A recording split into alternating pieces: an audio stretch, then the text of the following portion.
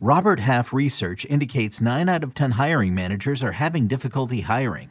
If you have open roles, chances are you're feeling this too. That's why you need Robert Half. Our specialized recruiting professionals engage with our proprietary AI to connect businesses of all sizes with highly skilled talent in finance and accounting, technology, marketing and creative, legal, and administrative and customer support.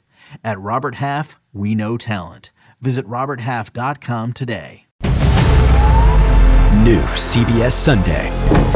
You collect rewards, right? This is how I make my living. When something is lost, everyone's looking for something. He finds it. You strong swimmer? So-so.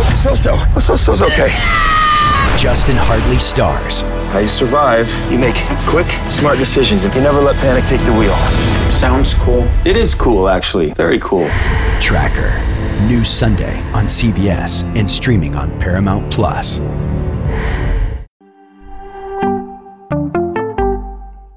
Welcome to the Fantasy Baseball Today podcast from CBS Sports. And first pitch crushing! Deep left field! This is way back! Walk the walk! Got a fantasy question? Email fantasybaseball@cbsi.com. Get ready to win your league. Where fantasy becomes reality.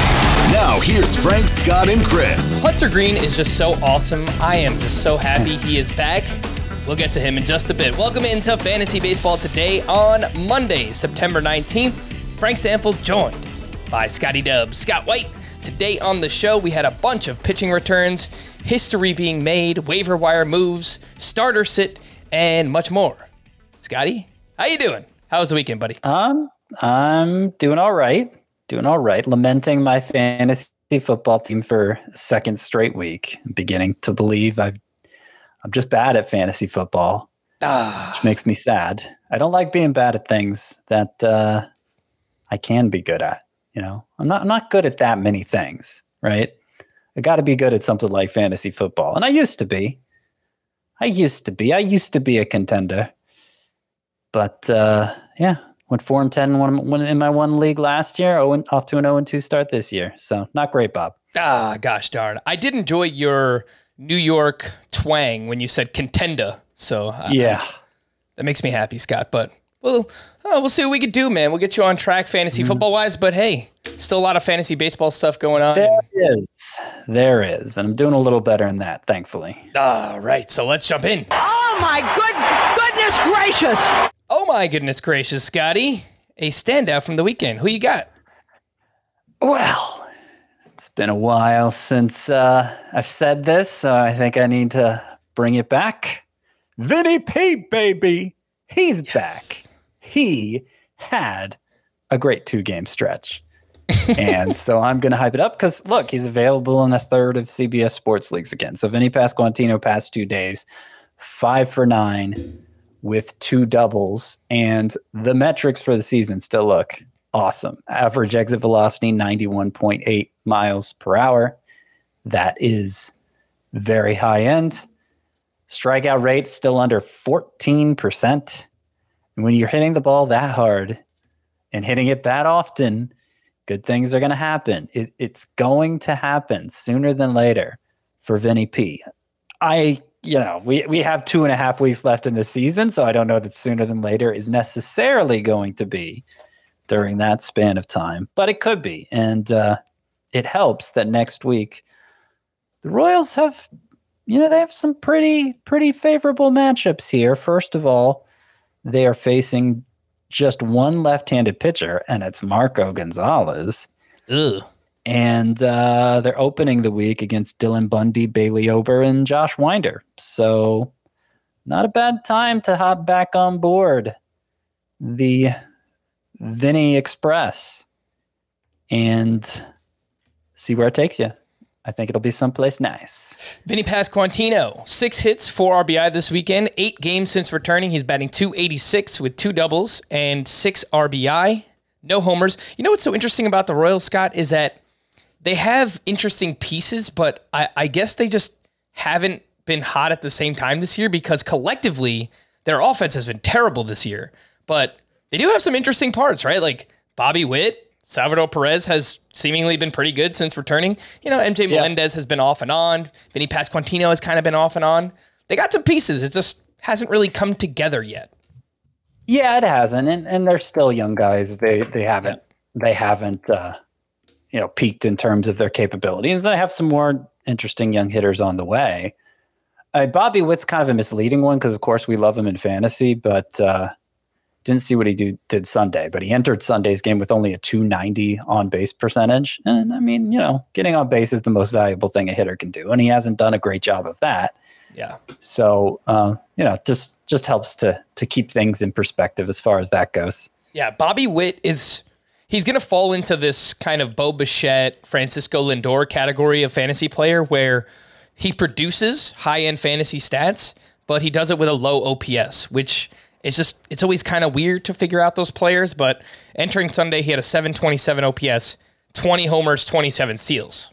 That's pretty awesome. Yeah, it's pretty valuable. And it's his rookie season. He's only 22. He turned 22 during the season. Yeah. So I'm not ready to condemn him to that forevermore. But yeah, that's the way his rookie season has gone.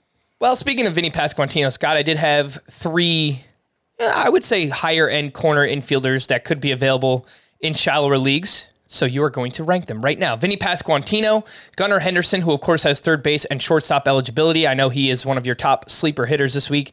He has 8 hits over his last 5 games and hit his second career home run on Friday. And then Josh Young had a pretty big game here on Sunday. He went 2 for 4, hit his third homer. He's now batting .250 with an 800 OPS early on. He is 46% rostered with 6 home games this week. How do you rank those 3? Gunnar Henderson, Vinny Pasquantino, Josh Young. I will put Henderson ahead of Pasquantino, but those two are pretty close for me. Henderson's done everything right. There's nothing you can knock him for. And, some publications considered him the best prospect in baseball at the time he got called up. And since they're not going to let him use up his rookie eligibility, I guess he'll be pretty widely considered the top prospect in baseball heading into next year. So Henderson 1, then Pasquantino. Josh Young, I'm going to say, is third. He's hit 3 home runs now, right? Yep. 3 total home runs. And what's weird about his stat line, though, so that's good, obviously, but what's weird is 18 strikeouts in 40 plate appearances, which is, of course, dreadful. That's a 45% strikeout rate. Also, no walks. Very 18 weird. Strikeouts to 0 walks for Josh Young. Yeah. So he did a lot better at that in the minors. Like, before the power even came, he was great at controlling the strike zone. So I'm not quite sure he's I don't know. It still seems like he's in for some growing pains. Mm-hmm. Josh Young, that makes me a little reluctant to recommend him in any format right now, even though he does have the 3 home runs, and that's obviously good. I think he's kind of selling out for power here early on in his major league career because he is putting the ball in the air a lot. 50% fly ball rate, 88.9 mile per hour average exit velocity is, it's fine. It's, it doesn't blow you away or anything, but just kind of seems like he's selling out for the power based on that batted ball distribution.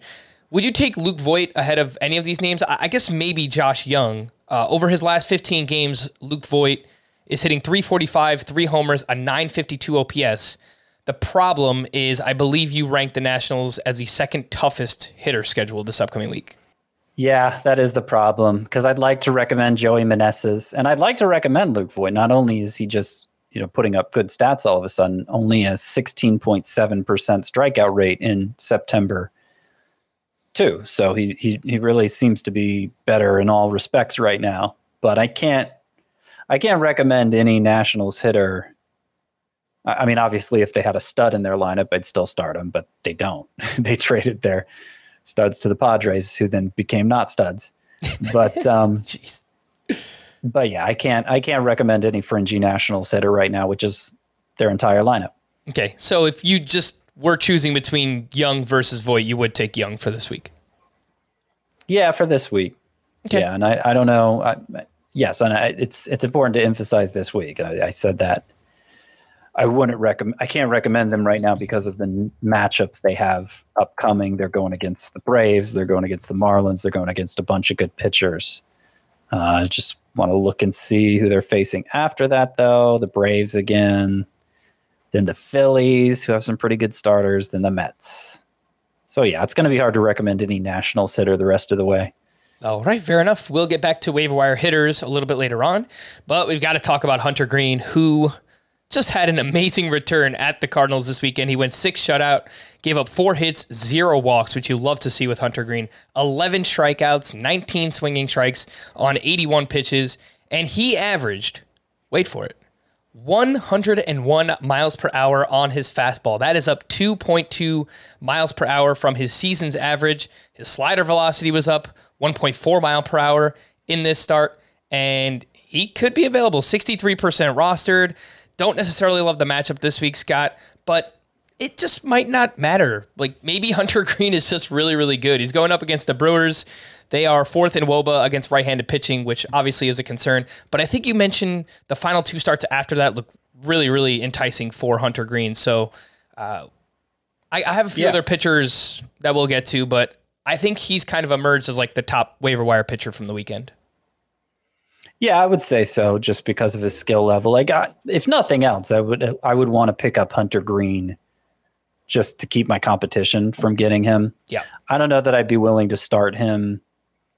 Well, I did add him to the sleeper pitchers, actually. I mean, it's not a great week for sleeper pitchers, and there were a lot of schedule changes and injuries that forced me to tweak that list more than usual when it already wasn't a great list to begin with. So Hunter Greene did get added for his start against the Brewers next week.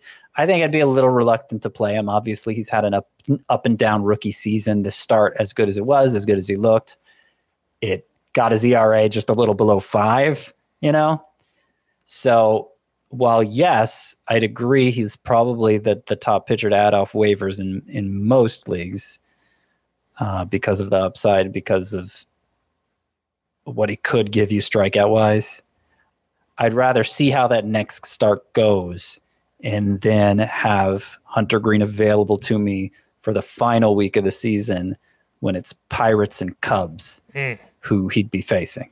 Yeah, matchups are just amazing for Hunter Greene over that final week, hopefully. And let's see what I've got. I've got a few other pitchers here. I was going to compare him to Marcus Stroman, who had another great start this weekend. He went 7 innings, 1 run, 5 strikeouts against the Rockies, and he is at the Pirates this week. So obviously a great matchup there. He's 63% rostered. And then Jose Quintana actually opposed Hunter Greene in that start, and he was really good too. He went 8 shutout, 2 hits, 0 walks, 6 strikeouts. He's 64% rostered, has SPARP eligibility. The problem is he's at the Dodgers this week, so I don't think we really want to mess with Jose Quintana, but what do you think, Scott? Hunter Greene versus those two. Yeah, I think I'd rather start Stroman in most leagues. He's got the better matchup going against the Pirates, which I'll need to tweak because it was the Marlins, and that's how I have it listed in the sleeper pitchers. I'll have to tweak that, but Pirates is even better, I would say, for a right-handed pitcher anyway.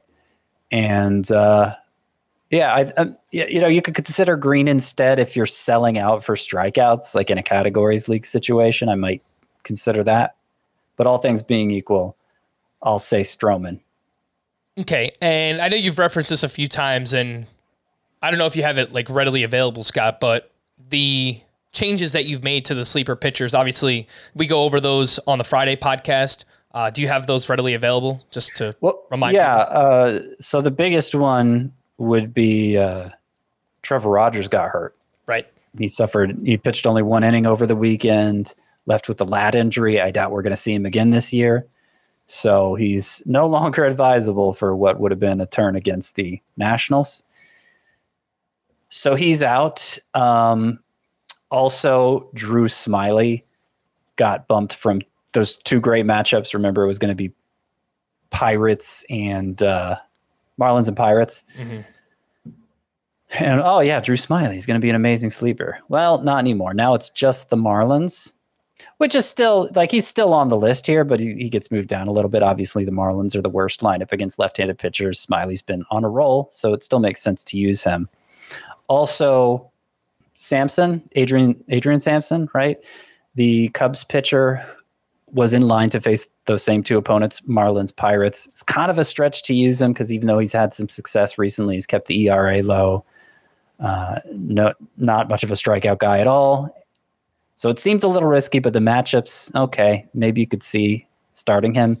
Well, he's gotten moved to just one start as well. So not going to chance it with Adrian Sampson. Instead, Wade Miley is picking up 2 starts for the Cubs. Same opponents, of course, Marlins and Pirates.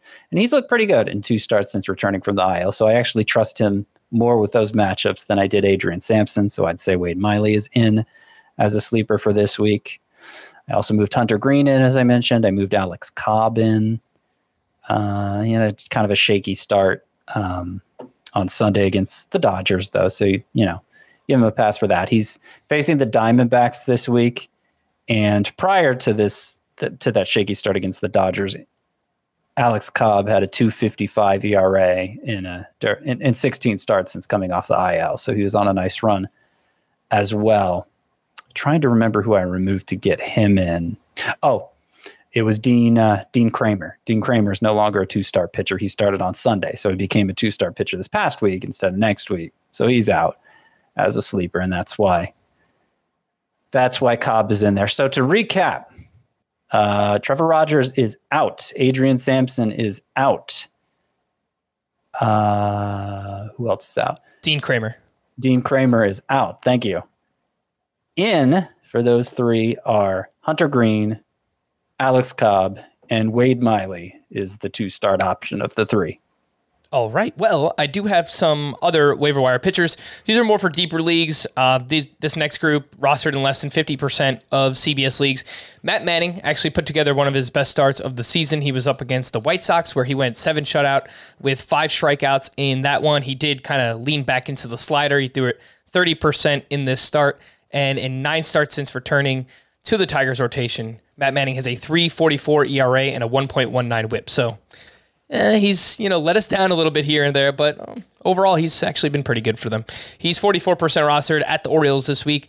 German Marquez, strong start at the Cubs this weekend. He went 7 innings, 2 runs, 4 strikeouts there. He is home against the Giants, so obviously you don't really love it in Colorado. Eduardo Rodriguez, pretty strong start up against the White Sox this weekend. He went 6 1/3, 2 runs allowed, 7 strikeouts, and he's 43% rostered at the White Sox again this week. Typically a lineup that's very good against lefties. And then Mitch Keller turned in a quality start at the Mets. He went 6 innings, 3 runs, 6 strikeouts there.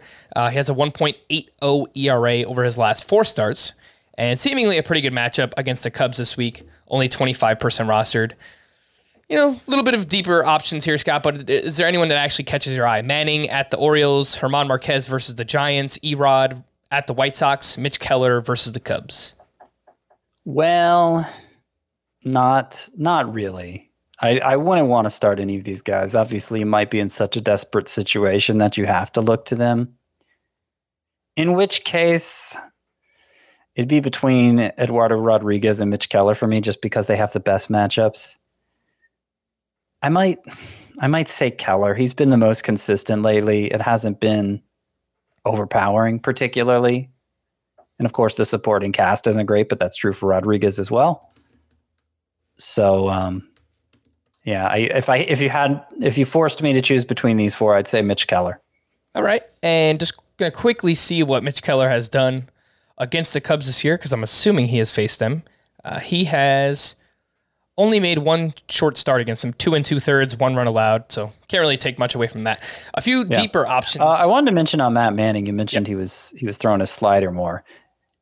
He got 2 whiffs on it in his start Friday. And that's, since those 2 great starts back to back where, oh, look, he's throwing the slider more, it's getting a lot of whiffs. Like, he's had some success since then, but that pitch doesn't look like the kind of put away pitch it was going to be. It looked like it was developing into. It's kind of gotten away from that. So I don't have a lot of faith in Manning, even if he did have success in this start Friday. All right. I'm not sure that you want to pick up any of these pitchers, but they're names that might be worth monitoring for next year. So I do have just 4 other kind of interesting pitchers. Bailey Ober made a strong return at the Guardians as well. He went 5 shutout with 5 strikeouts in that one. He's made 8 starts this season. He's got a 3.49 ERA and nearly a 13% swinging strike rate. So that's pretty interesting. He's at the Royals this week for what it's worth. So it's a really, really good matchup for Bailey Ober. Hayden Wesneski, he came over to the Cubs in the Scott Effross trade from the Yankees, and he went 7 innings, 1 run, 7 strikeouts against the Rockies, and had a pretty useful minor league career. He's only 6% rostered. I'm not sure if he's making another start, but if he did, I think he would be at the Pirates, so it's actually a good matchup as well. Davis Martin, Scott, I know someone you mentioned earlier in the season that was like kind of interesting, but then the minor league numbers, I think he probably got blown up a few times there. But he was good. 6 innings, 1 run, 5 strikeouts at the Tigers, and he's got the Tigers again this week.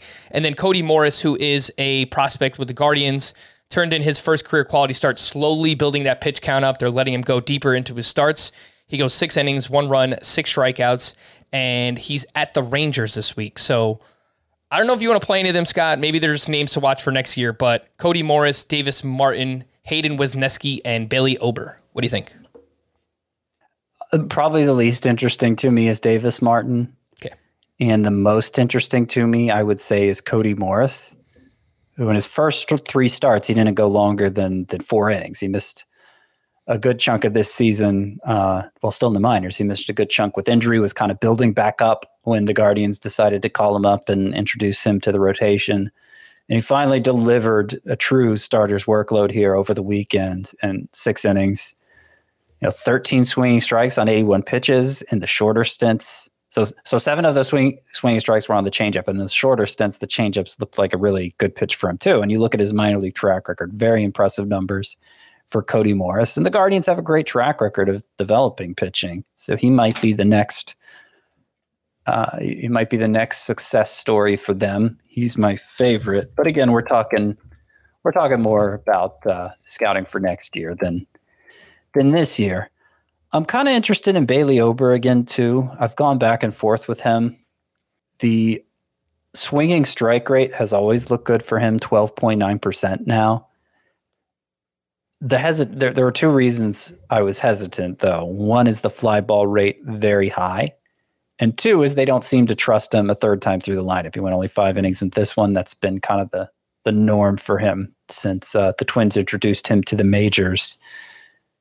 But I don't know that I need to hold the fly ball rate against him anymore. You look at his metrics, Bailey Ober's very similar to Tristan McKenzie's.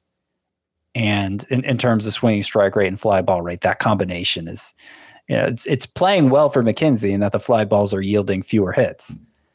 And he's turned into kind of a quasi ace this year. And maybe Bailey Ober can do something similar. Obviously, on the whole, fly balls are yielding less damage this year than they have in the past.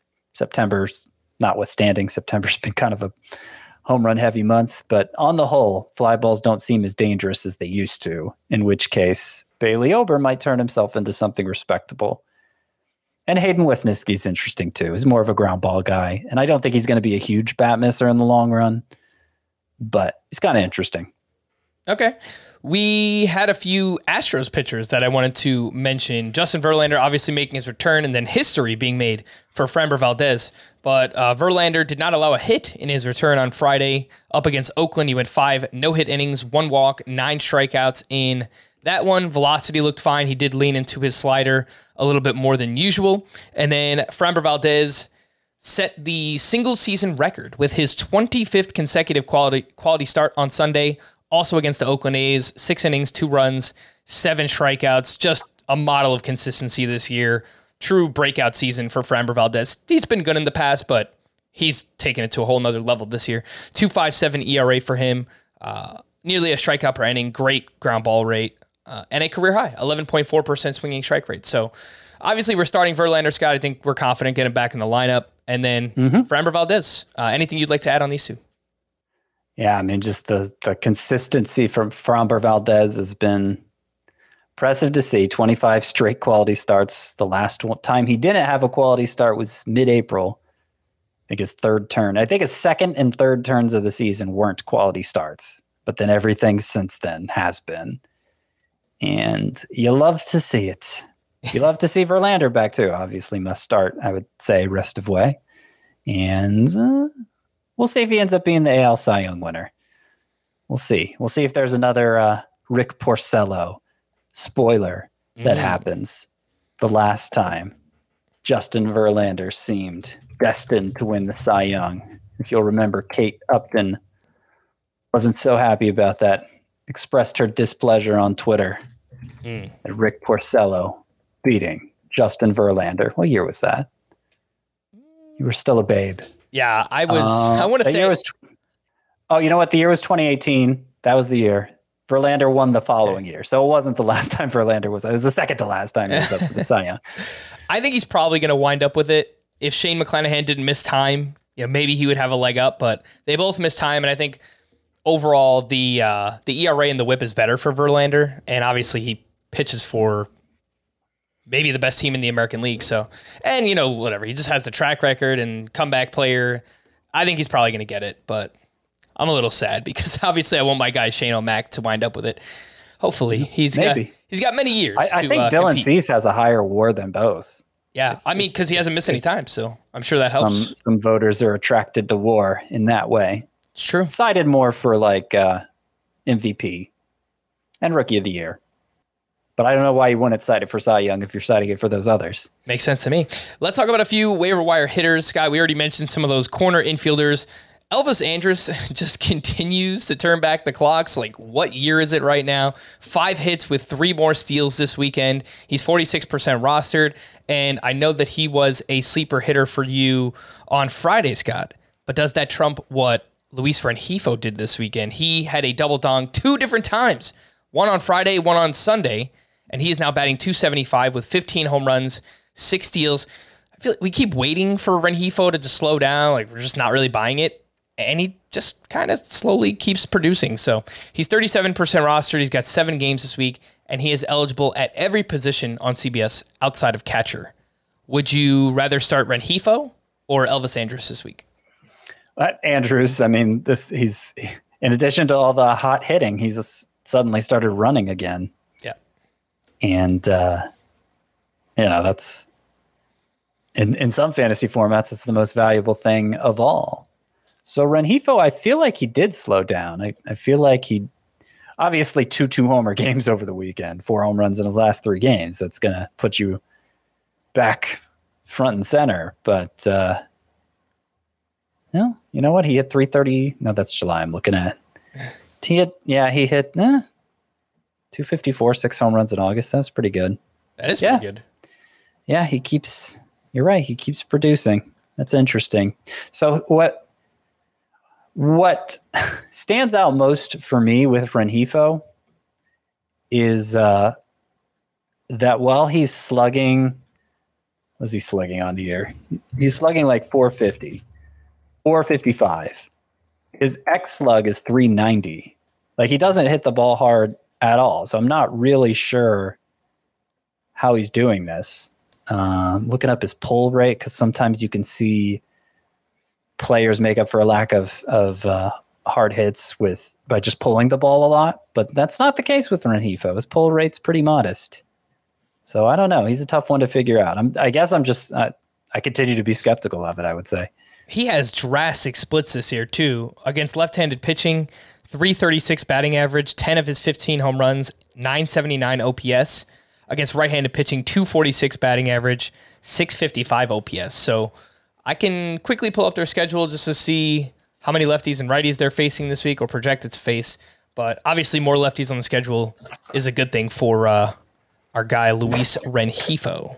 And they have 7 games this week with just one of them. Two lefties. Two lefties on the schedule. So, but you know what? It's not really pitchers that I'm scared of in general. Dane Dunning, Joe Ryan has been pretty good. Sonny Gray has been all right. Dylan Bundy. It's kind of a middle of the road matchup week. Yeah. He's pretty good. I agree with you, Scott. I would take Elvis Andrus. I haven't seen an update on Tim Anderson. If he returns, that kind of could throw a wrench in playing time for Elvis Andrus, but I'll take him. But if you do need just kind of a utility guy that you could plug in anywhere, I think Rengifo is a fine add as well. 3 more names in deeper leagues. Oswaldo Cabrera coming around for the Yankees. Over his last 7 games, he's hitting .346 with 2 homers and 1 steal. He's 7% rostered, has second base and outfield eligibility. Carlos Santana, Scott, I know someone you mentioned as a sleeper hitter on Friday. Well, he backed you up on Friday by hitting a double dong. He is 13% rostered. And then Jose Siri had a big weekend as well. He went 3 for 3 with a steal on Saturday, and then 2 for 3 with a sock and a shoe on Sunday. His 6th homer, his 13th steal. And now in 42 games with the Rays, Jose Siri batting .270, 3 homers, 7 steals.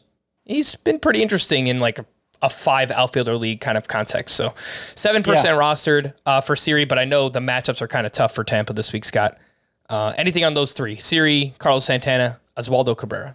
Yeah, it's kind of shocking he's only 7% rostered, Siri, given that he's playing every day. He steals bases. He's giving us some power too. I know the batting average has been, it's remained low, but there are underlying indications that Jose Siri could be an impact player in fantasy. I'm not saying he needs to be 50% rostered, but 7% is kind of crazy. I agree, though, not the most advisable play this upcoming week, given the matchups for the Rays. Having said that, I don't know that I love any of these guys this week. The Yankees do have good matchups. Oh, well, yeah, you mentioned Carlos Santana. I did begrudgingly include him among the sleeper hitters for this week. And I can't take credit for the 2-homer game Friday because obviously those sleeper recommendations were for the week beginning on Monday. Mm-hmm. But it does bolster the case, I guess. Looking up the weather in Oakland, see if it still looks the same as when we looked it up at the end of last week to see if it's going to be launching, because that's one of the 2 places Carlos Santana is visiting. Yeah. I mean, this is the forecast time of year, hasn't right? changed so much. What? I mean, this is what we're looking up this time of year, right? It's the weather in Oakland, California. So he's going to be in Oakland for the first 3 games of the week, and looks like the conditions are. I don't know that they're going to help him. I don't know that it's going to remain a launching pad, but Carlos Santana has been hitting a lot of balls out of the park recently. Regardless. Okay, well, before we hit the break, just want to remind everyone our schedule for this upcoming week. Obviously, we're live here Sunday night. We will also be live on YouTube on Monday, Tuesday, and Thursday night. So no Wednesday night this week. You will have an audio podcast in your feed Monday, Tuesday, Wednesday, and then Friday. So there will not be a podcast for you on Thursday. So just a heads up once again on that. And I did want to give a shout out to, in one of our listener leagues, the For the People 16-team head-to-head categories league, where I had the best record all season, Scott. You got somebody upset you? You've been upset? I got knocked out, man. So I got to give a shout out to Doug Rowe. He knocked me out. I think he was a lower seed too. I think like 6th or 7th seed, something like that. And he's going on to the finals where he will face Josh Weddle. That's one of our listener leagues. I got to do some calculations for the points league. And then once I figure out the finals there, I'll give a shout out. But I believe I made it against someone. So shout out to me. I'm in the finals in the podcast league. I just have to figure out who I'm facing. But I will let you know that on tomorrow's podcast. Let's take a break. And when we return, we'll hit the news and notes here on Fantasy Baseball Today. You can now relive the best moments of the UEFA Champions League 24/7.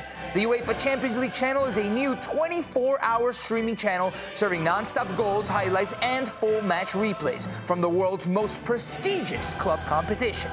Reminisce on your favorite moments, legendary players, and brilliant goals with the UEFA Champions League channel, streaming around the clock on Pluto TV and the CBS Sports app. The news and notes. And Scotty, this is just absolutely awful luck. It does not get much worse than this. Poor Ozzy Albies. I truly feel bad for the guy. I mean, returns on Friday, long absence, then suffered a fractured right pinky on Saturday, and he will be out for the rest of the regular season, which, again, is just so unfortunate for him. It's just really, really bad luck. The only, I guess, saving grace here, not that you kind of, want to see someone succeed because of an injury, but obviously Vaughn Grissom will hop back in as an everyday player, presumably for the Atlanta Braves. So I guess if there's one good thing out of a bad situation, that is it. Max Scherzer will be reinstated to start Monday against the Brewers. So likely a 2-star pitcher, I assume, right, Scott?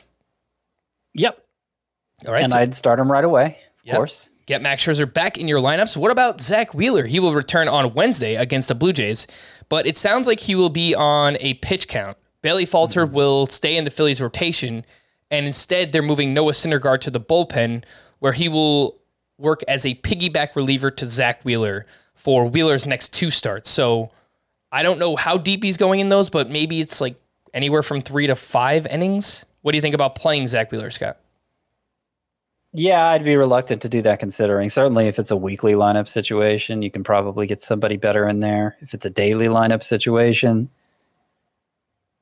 I still might be reluctant to do it if the odds are long that Zach Wheeler is going to give you a win, just because he won't have a chance to go deep enough. It seems like he can do you more harm than good in that situation. I am going to start him in Tout Wars because it's either him or a reliever, but I think in most cases you'd prefer to sit Zach Wheeler for this first turn back. Yeah, it was interesting, right? That Noah Syndergaard is the one being bumped to the bullpen instead of Bailey Falter. Yeah, it's not something we were counting on. Falter's pitched pretty well for them, so he hasn't faltered. I always want to make a pun like that when I read his name, like barely hasn't faltered, but you beat me to it, Scott. Noah Syndergaard. I don't feel great about it, for what it's worth. Noah Syndergaard, since joining the Phillies, has a 4.79 ERA and a 1.38 WHIP, and under 5 strikeouts per 9 innings pitched. So I would say that he has earned a move to the bullpen. That is Noah Syndergaard. Yeah. Tony Gonsolin threw a successful bullpen session, but the Dodgers do not expect him to be built up to a full starter's workload before the postseason. So that kind of sounds like if you need the roster spot, my guess is he's on your IL spot, so whatever, it doesn't really matter. But if you play in a league with no IL spots, you could probably just drop Tony Gonsolin. Yeah. Carlos Rodon looks to be good to go for his next start in Colorado. He left his last outing with a blister. Would you be okay starting Rodon this week, Scotty? Yeah, it's a 2-start week, so I think you have to. All right. Jazz Chisholm underwent surgery to repair a torn meniscus on Friday, so he played with that in addition to sustaining a stress fracture in his lower back. So, I guess that could explain, like, Jazz really slowed down before he actually went on the IL. Maybe it was like that month before he really slowed down, so perhaps this was part of the reason.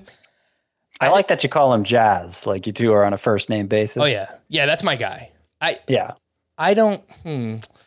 was about to say something not controversial, but maybe something I need to think about a little bit more. I think Jazz might be my favorite position player in baseball right now. He is really fun to watch, Scott. I enjoy watching Jazz play baseball. So is your favorite from like an aesthetic standpoint? Yes.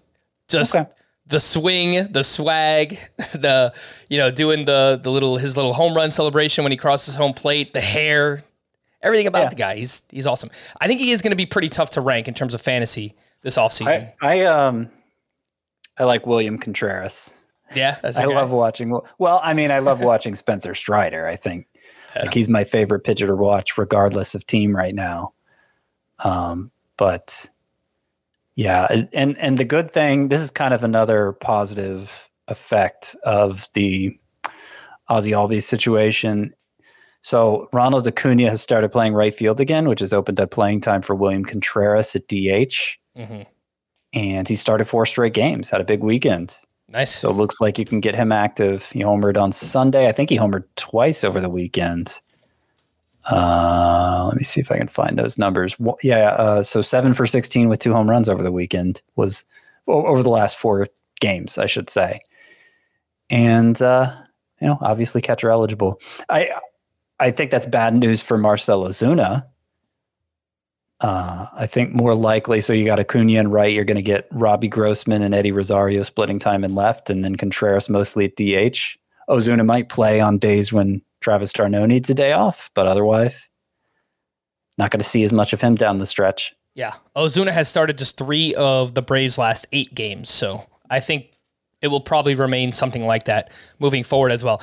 I think people think that I joke about this, Scott, but I really am a Marlins fan. Like that's my National League team. Sandy might be my favorite pitcher to watch, and Jazz is my favorite position player. It's just everybody else on the team kind of stinks. That's the biggest issue with them. But we can save that conversation for another day. David Bednar will make a rehab appearance at AAA on Monday before returning to the team. let's say you're chasing saves, Scott, and you have Bednar. Would you throw him back out there hoping for a midweek activation? I mean, it depends how desperate for saves I am. It wouldn't be my first choice if I had other routes I could go for getting saves. Mm-hmm. There are some names emerging. You know, we talk about them often. Pete Fairbanks and Jose Leclerc. They're still widely available if you do need saves.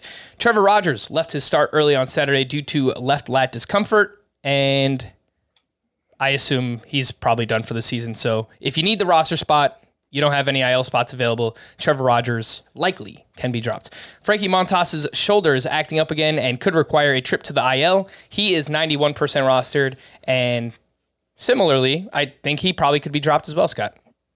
If you need the roster spot, that is. Yeah. I mean, there's no reason to drop him if you got a free IL spot, obviously, but I would be surprised if Frankie Montas makes... He may return, but will he return and okay, we're going to activate him right away? Not with the way he's performed recently. I don't think he's going to have a chance to regain our trust. Yeah. I think he has an ERA over 6 since joining the Yankees. That is terrible.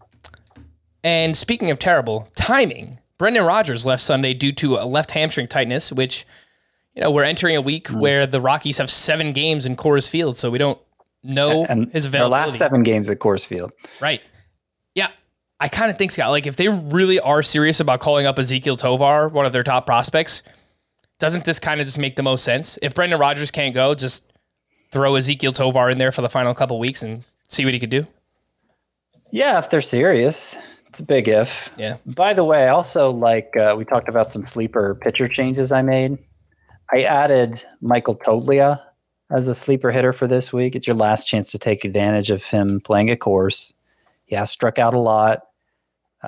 His batting average, he didn't do much when they were on the road recently, so his batting average is back under 200, but he's shown some good power and might be worth a shot if you can, especially now that he's eligible in the outfield. If it's like a 5 outfielder league, you're looking for a little power boost. Michael Toglia might not be a bad play.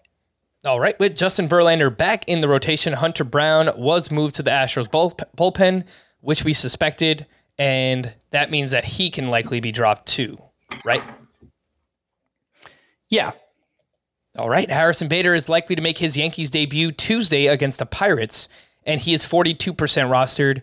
If you need speed, 5 outfielder leagues, I think, maybe we can get a 3 to 5 steals the rest of the way, something like that from Harrison Bader. He was 6 for 21 with 1 homer and 2 steals in 6 rehab games with the Yankees.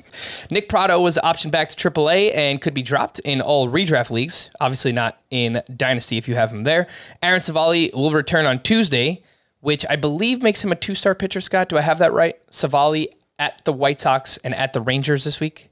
He's 40% rostered. I don't think he's a 2-star pitcher this week. Let me double check that, though. Okay. Players who went to the IL this weekend: JT Brubaker with right arm inflammation, Ramon Laureano with a right hamstring strain, Eugenio Suarez, this one kind of stinks because he's been red hot, fractured right index finger, Michael Kopech with right shoulder inflammation, Tyler O'Neill with a left hamstring strain, Max Kepler with a right wrist sprain, and David Fletcher with a bone bruise in his hand. Scott, do you have a Aaron Savali update? Yeah, I think he will be a 2-star pitcher, so I'll need to add him to the rankings there. What do you think about him? 40% rostered, widely available. Oh, no, I wouldn't want to use him. No. All right, fair enough. Starter sit these banged-up players. Randy Arozarena has missed 2 straight with an illness. Hopefully not too serious, but what do you think about starting him this week? I'd be fine with it. Trevor Story has missed the entire week with left heel soreness. What about Story? Yeah, that sounds a little scarier. I'd try to avoid it. Mm-hmm. And then Julio Rodriguez has now missed 2 straight with lower back tightness, which kind of scares me as well. Not to the same level as Story, but what do you think about J-Rod? They have the best matchups of any team this week. I mean, obviously you would normally start Julio Rodriguez regardless of the matchups, but man, hate to miss out on that. If it's a shallow league, you might have to play it safe. If it's 5 outfielders, then I think you just run them out there and hope for the best. Or even if it's like a 3 outfield, but deeper league, like 16 teams or something, I think you probably have to start them. Starter sit these pitchers who are on the fringe. I think most of them are probably less than 60% started on CBS. Not rostered, but started. Jesus Luzardo turned in another quality start. He was at the Nationals this weekend. 6 innings, 2 runs, 6 strikeouts for him. And he is going up against the Cubs this week. What do you think about Luzardo in that matchup? It's fine. I thought about putting him in the sleeper pitchers. He's right at 80%, so I decided not to, but he could have gone in with that matchup. I just wish, he's gotten back to throwing his fastball more than anything else, and that's just a bad approach for him. He's managed to make it work well enough, but I think he's still limiting his upside with that approach. But against the Cubs, I'd be willing to use Luzardo. Michael Wacha has turned in 4 straight quality starts. This one was against the Royals. He went 7 innings, 1 run, 4 strikeouts in that one. And he is at the Yankees this week. Last time he faced them, back in August, he threw 7 shutout innings. What do you think about starting Wacha in that matchup? It's pretty risky. Yeah, they're getting healthy too because Rizzo is back now and Donaldson's heating up a little bit. But Wacha's been so good that I understand the motivation to do it. It kind of depends what else you have, I would say. If you can't find anyone else that you're excited to start over Wacha, then you probably just start him. Yeah. If I have Wacha and Luzardo, I'm probably going with Luzardo. But yeah, I agree. Ranger Suarez turned in his first quality start since August 17th. He was at the Braves. He went 6 innings, 2 runs, 1 run, 4 strikeouts, and he is home against the Braves once again this week. I think that's a sit for me. Yeah, I want to do that. Jack Flaherty now has a 4.80 ERA, 1.67 whip in 3 starts since coming off the IL. That first start, Scott, looked so great. Looked like vintage Jack Flaherty. The next 2, not nearly as much. He's down to 79% rostered, which I can't blame people for, and he's at the Padres this week. Another one I think I would avoid. Right. Yeah, no, Flaherty's giving you no reason to trust him again, and that matchup is not especially good. Dustin May gets back on track at the Giants this weekend. He went 5 no-hit innings, 1 walk, 4 strikeouts in that one. And in 5 starts since returning, he's got a 3.46 ERA, 1.00 whip, and that comes with 4.2 walks per 9. So he is giving up next to no hits, but he is walking a lot of batters right now. Dustin May is only 54% started, and I believe he has a 2-start week, Scott. Diamondbacks and Cardinals. I don't think so. I think that was so the Dodgers have a doubleheader on Tuesday, which I think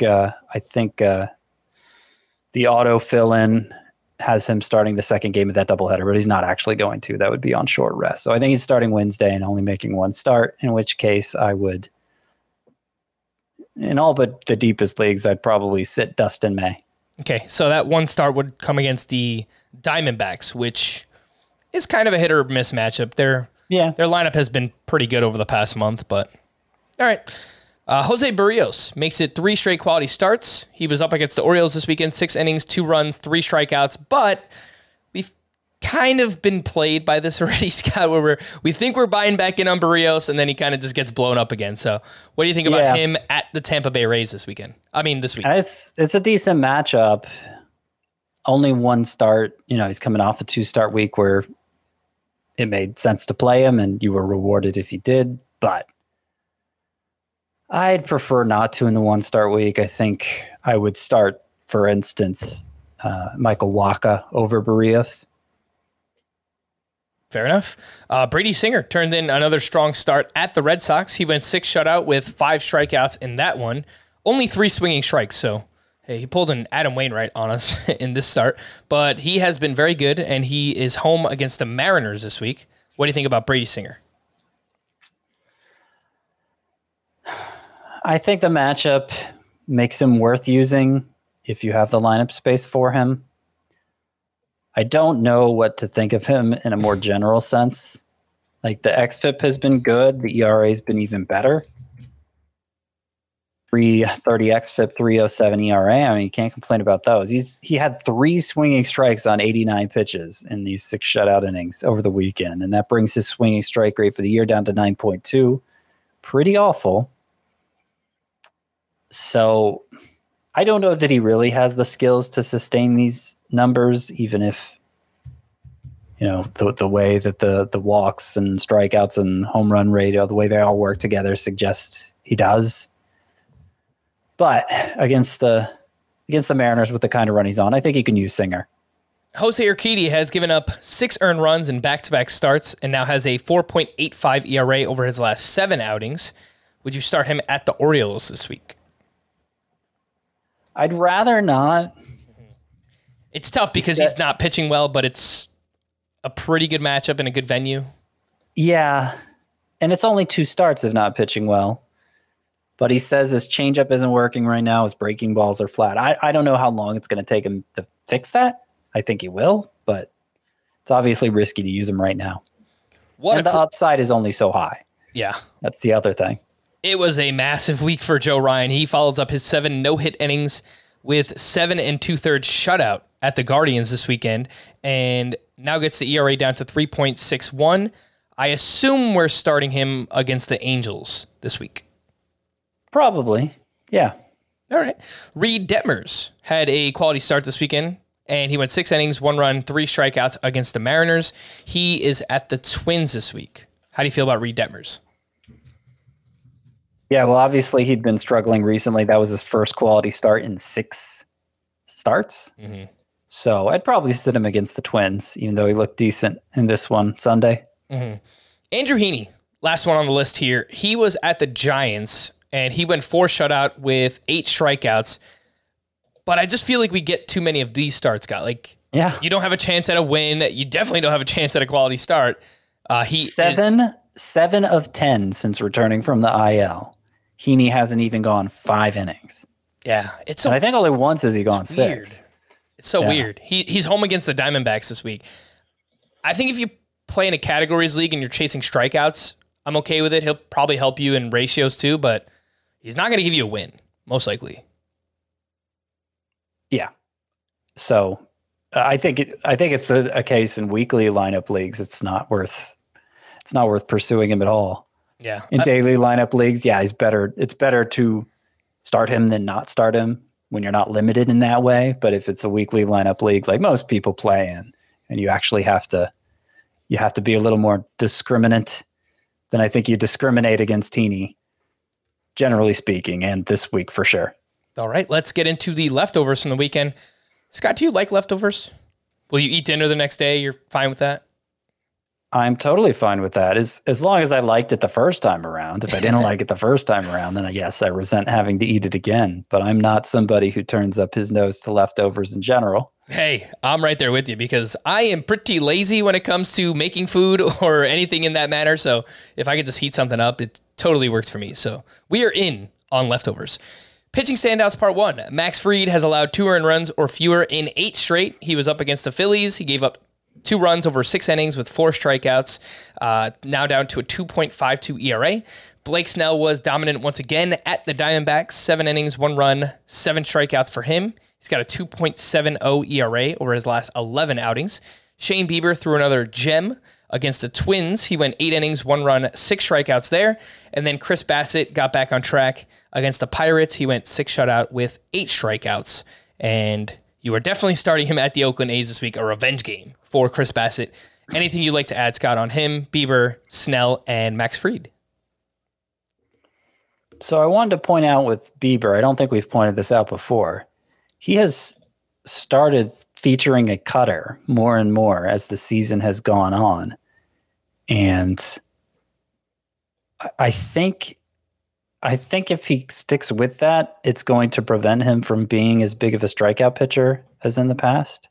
Now, obviously, he's had velocity issues all year, and that's lowered his strikeout ability too. But I don't know that this is necessarily a positive development for him. So really the past 3 months, he started mixing in this cutter more. And it's to the point now where it's kind of coming at the expense of his breaking balls, which are both great. Both the curveball and slider. We want to see him throwing more of those. So maybe he's more of just a strikeout per inning pitcher, but during that time, Scott, his ratios have been really good. He's been awesome. I was dead wrong on Shane Bieber. So if we're willing to sacrifice some strikeouts for still really good ratios and good volume, I think I'm okay with it. Yeah, we'll see how it plays out, but I don't like seeing it. I like seeing sliders and curveballs from Shane Bieber. Fair enough. Pitching standouts part 2. Brandon Woodruff keeps it rolling against the Yankees. He went 8 innings, 1 run, 10 strikeouts in that one. Joe Musgrove gets back on track at the Diamondbacks. He went 6 shutout with 8 strikeouts. Julio Urias has allowed 2 earned runs or fewer in 11 straight starts. He was at the Giants, where he gave up 2 runs, only 1 earned over 6 innings pitched with 8 strikeouts. Lowers his ERA to 2.27. And then George Kirby has now turned in back-to-back quality starts. He's been really, really good since rejoining the Mariners rotation. A 2.03 ERA, 0.98 whip during that span for one George Kirby.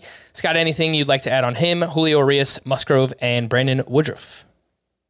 So just to put that 11-start stretch in perspective for Julio Urias, you said 2 earned runs or fewer in 11 straight? Yep. That is a 1.30 ERA. Oof. Bringing his ERA for the season down to 2.27. And he's actually managed to get even better than he was a year ago. I know he was a pitcher who some people were skeptical about investing in again. Now so what did he get the win in this start? Did he get his 18th win? I will pull that up for you. No, it was extra innings. No. Gotcha. So he's at 17 wins. Of course, he led the majors with 20 last year. Yeah. He could get there again. I think he has 3 turns left, so he could potentially get there again. Probably won't, but it's possible. He's not far off either way. Yeah. So he's gotten even better. Urias has. Kind of a bumpy start to the year, but he's clearly turned it around. Mm-hmm. And he doesn't go like 7, 8 innings often, really ever, but he's just consistent. 6 innings, usually 2 runs, 1 run allowed. And as long as you're doing that with the Dodgers backing you, I mean, you're going to have a chance at a lot of wins, which obviously he has done for the past 2 years. That is Julio Urias. Pitching standouts. I was looking at today's game when I said extra innings. Now, he did get his 17th win. It was a start earlier this weekend, and it didn't go to extra innings. All right. Pitching standouts part 3, Shohei Ohtani, another gem against the Mariners. He went 7 shutout with 8 strikeouts. Spencer Strider turned in his 6th double-digit strikeout start of the season. He went 6 innings, just 1 hit allowed, 1 run allowed, 10 strikeouts for him.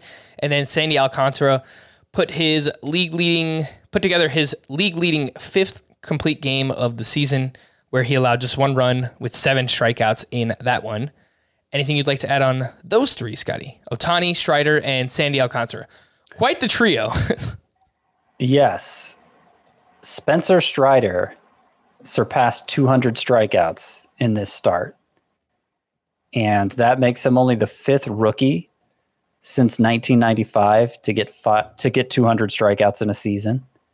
Wow. It makes him the fastest pitcher in any season, rookie or otherwise, to get to 200 strikeouts in terms of number of innings thrown. He passed, I think, Randy Johnson in the year where Johnson did that the fastest.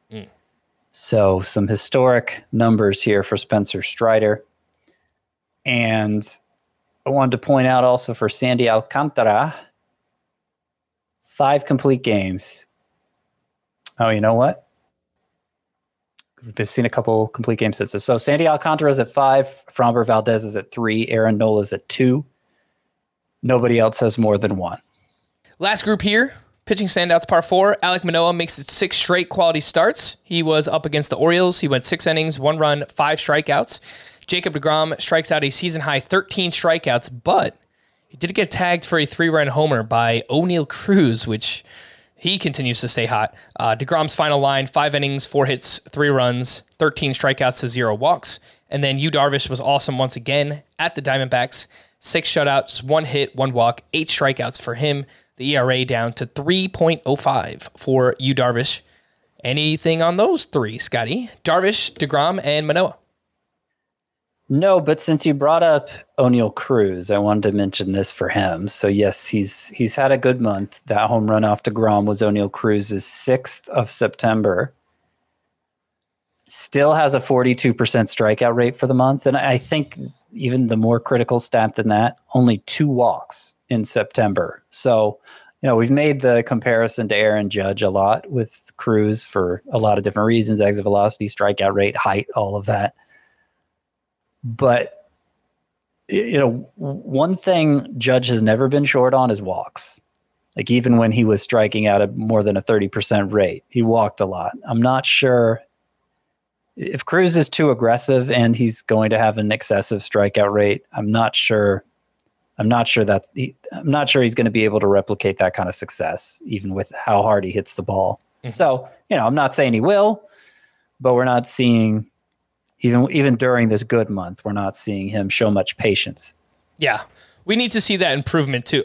Obviously, he's playing very well this month. He's hitting home runs, which we like to see. He's hitting absolute bombs, by the way. But he strikes me as someone who's going to be overvalued in draft 6 years, Scott, just because of the name value and what the way in which he hits home runs. Obviously, he's growing in popularity. But, yeah, I mean, his plate discipline is something of like a Javier Baez, and he strikes out even more than Javier Baez. It's like Joey Gallo's strikeout rate with Javier Baez's walk rate, but just hitting the ball as hard as Aaron Judge. So just a really unique skill set early on in his career. That is Oneil Cruz. A few hitting leftovers outside of Oneil Cruz. Matt Chapman had a double dong on Friday. He has slowed down a little bit, but still up to 26 home runs on the season. Yordan Alvarez is getting red hot once again, which you love to see this time of year. He went 4 for 4 with a triple dong on Friday. And over his last 7 games, he is hitting .519 with 6 home runs. So love to see it. Willy Adames. Hopefully nobody seriously considered dropping him when he was struggling with the hand. Yeah, I remember we got that, either a tweet or an email or something like that, where someone wanted to drop Yordan Alvarez. I thought about that too when I was making the run. I was like, oh gosh, I hope that person didn't actually do that. Willy Adames had a monster weekend. He had 5 hits, 2 homers, 1 steal. He is now batting only .239, but 30 homers and 7 steals from a shortstop. That's pretty valuable stuff there. Albert Pujols hit his 298th career home run on Friday. 2 more, baby. Let's go. Let's get to 700. Aaron Judge capped off a big weekend as well with a double dong here on Sunday. He is now batting .316 with 59 homers and 127 RBI.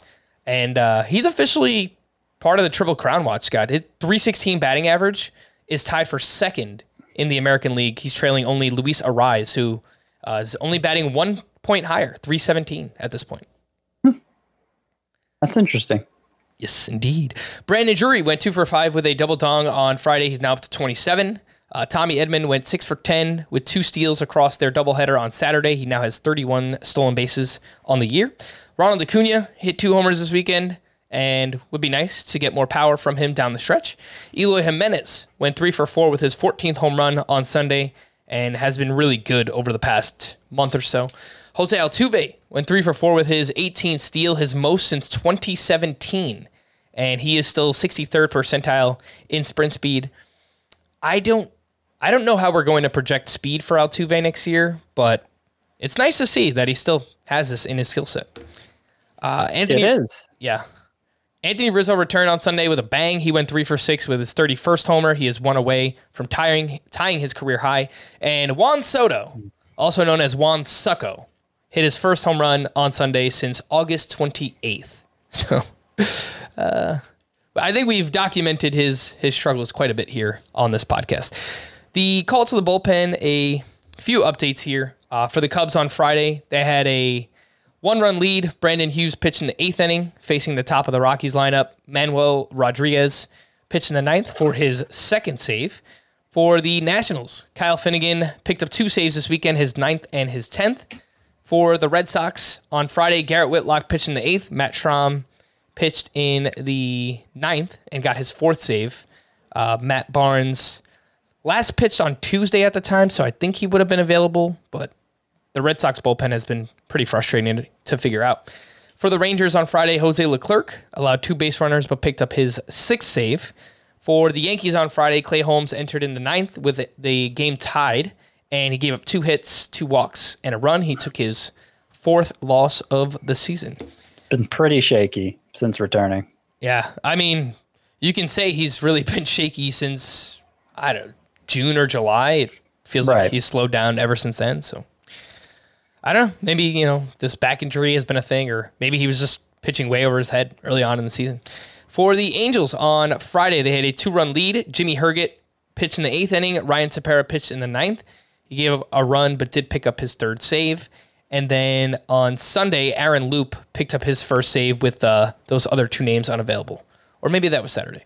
For the Oakland A's, A.J. Puck pitched in the 8th inning. Domingo Acevedo pitched in the 9th for his 2nd save. Seems like 2 straight. Yeah. 2 straight for Oakland. I picked up Acevedo and a couple of 15-teamers. Yep, I think that makes sense. For the Padres, Josh Hader gave up a hit on Saturday, but did pick up his 33rd save. So kind of just looks like Josh Hader is back in that role as long as he doesn't get destroyed once again. For the Rays on Sunday, Pete Fairbanks struck out 2 for his 8th save and now has 4 of the last 5 saves for the Tampa Bay Rays. For the Twins on Sunday, I suppose Jorge Lopez was unavailable. He recorded 5 outs on Saturday, but Johan Duran struck out 2 for his 8th save of the season. And lastly, for the Reds on Sunday, Alexis Diaz unavailable. Buck Farmer picked up his 2nd save of the season.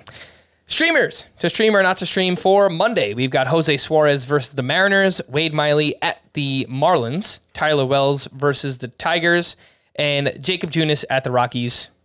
Just kidding, we're not doing that. Do you like any of the first 3, Scott? Yeah, Wade Miley at the Marlins. They are terrible against left-handers, and I added him as a 2-start sleeper. Obviously, this is a daily league situation here, but I think he's still fine to use, and I don't mind Jose Suarez against the Mariners either. Let's see. Even Tyler Wells against the Tigers could be okay if you're desperate. Mm-hmm. Jose Suarez has pitched 15 2/3 innings against the Mariners this year, and he has a 2.30 ERA. So, all right. Nice. Pretty good matchup. Let's go with it. On Tuesday, we have Brian Bayo at the Reds, Nick Lodolo versus the Red Sox, Adrian Sampson at the Marlins, Austin Voth versus the Tigers, Roansy Contreras at the Yankees, and Patrick Sandoval at the Rangers. So definitely like Nick Lodolo, like him against pretty much whoever he's facing these days. Don't mind Patrick Sandoval at Texas. Not really looking to start Adrian Sampson at the Marlins. I removed him as a 2-start pitcher, remember? And I did want to clarify on that. I believe the Cubs are going 6-man right now with Hayden Wesneski having such a good start over the weekend. So that's why I don't have Adrian Sampson as a 2-start pitcher. I don't know that for sure, obviously, but as good as Wesneski's looked, as good as Javier Assad has looked, I don't think they're going to skip either of them. All right, we're going to wrap there. For Scott, I am Frank. Thank you all for listening and watching Fantasy Baseball today. We'll be back again tomorrow. Bye-bye.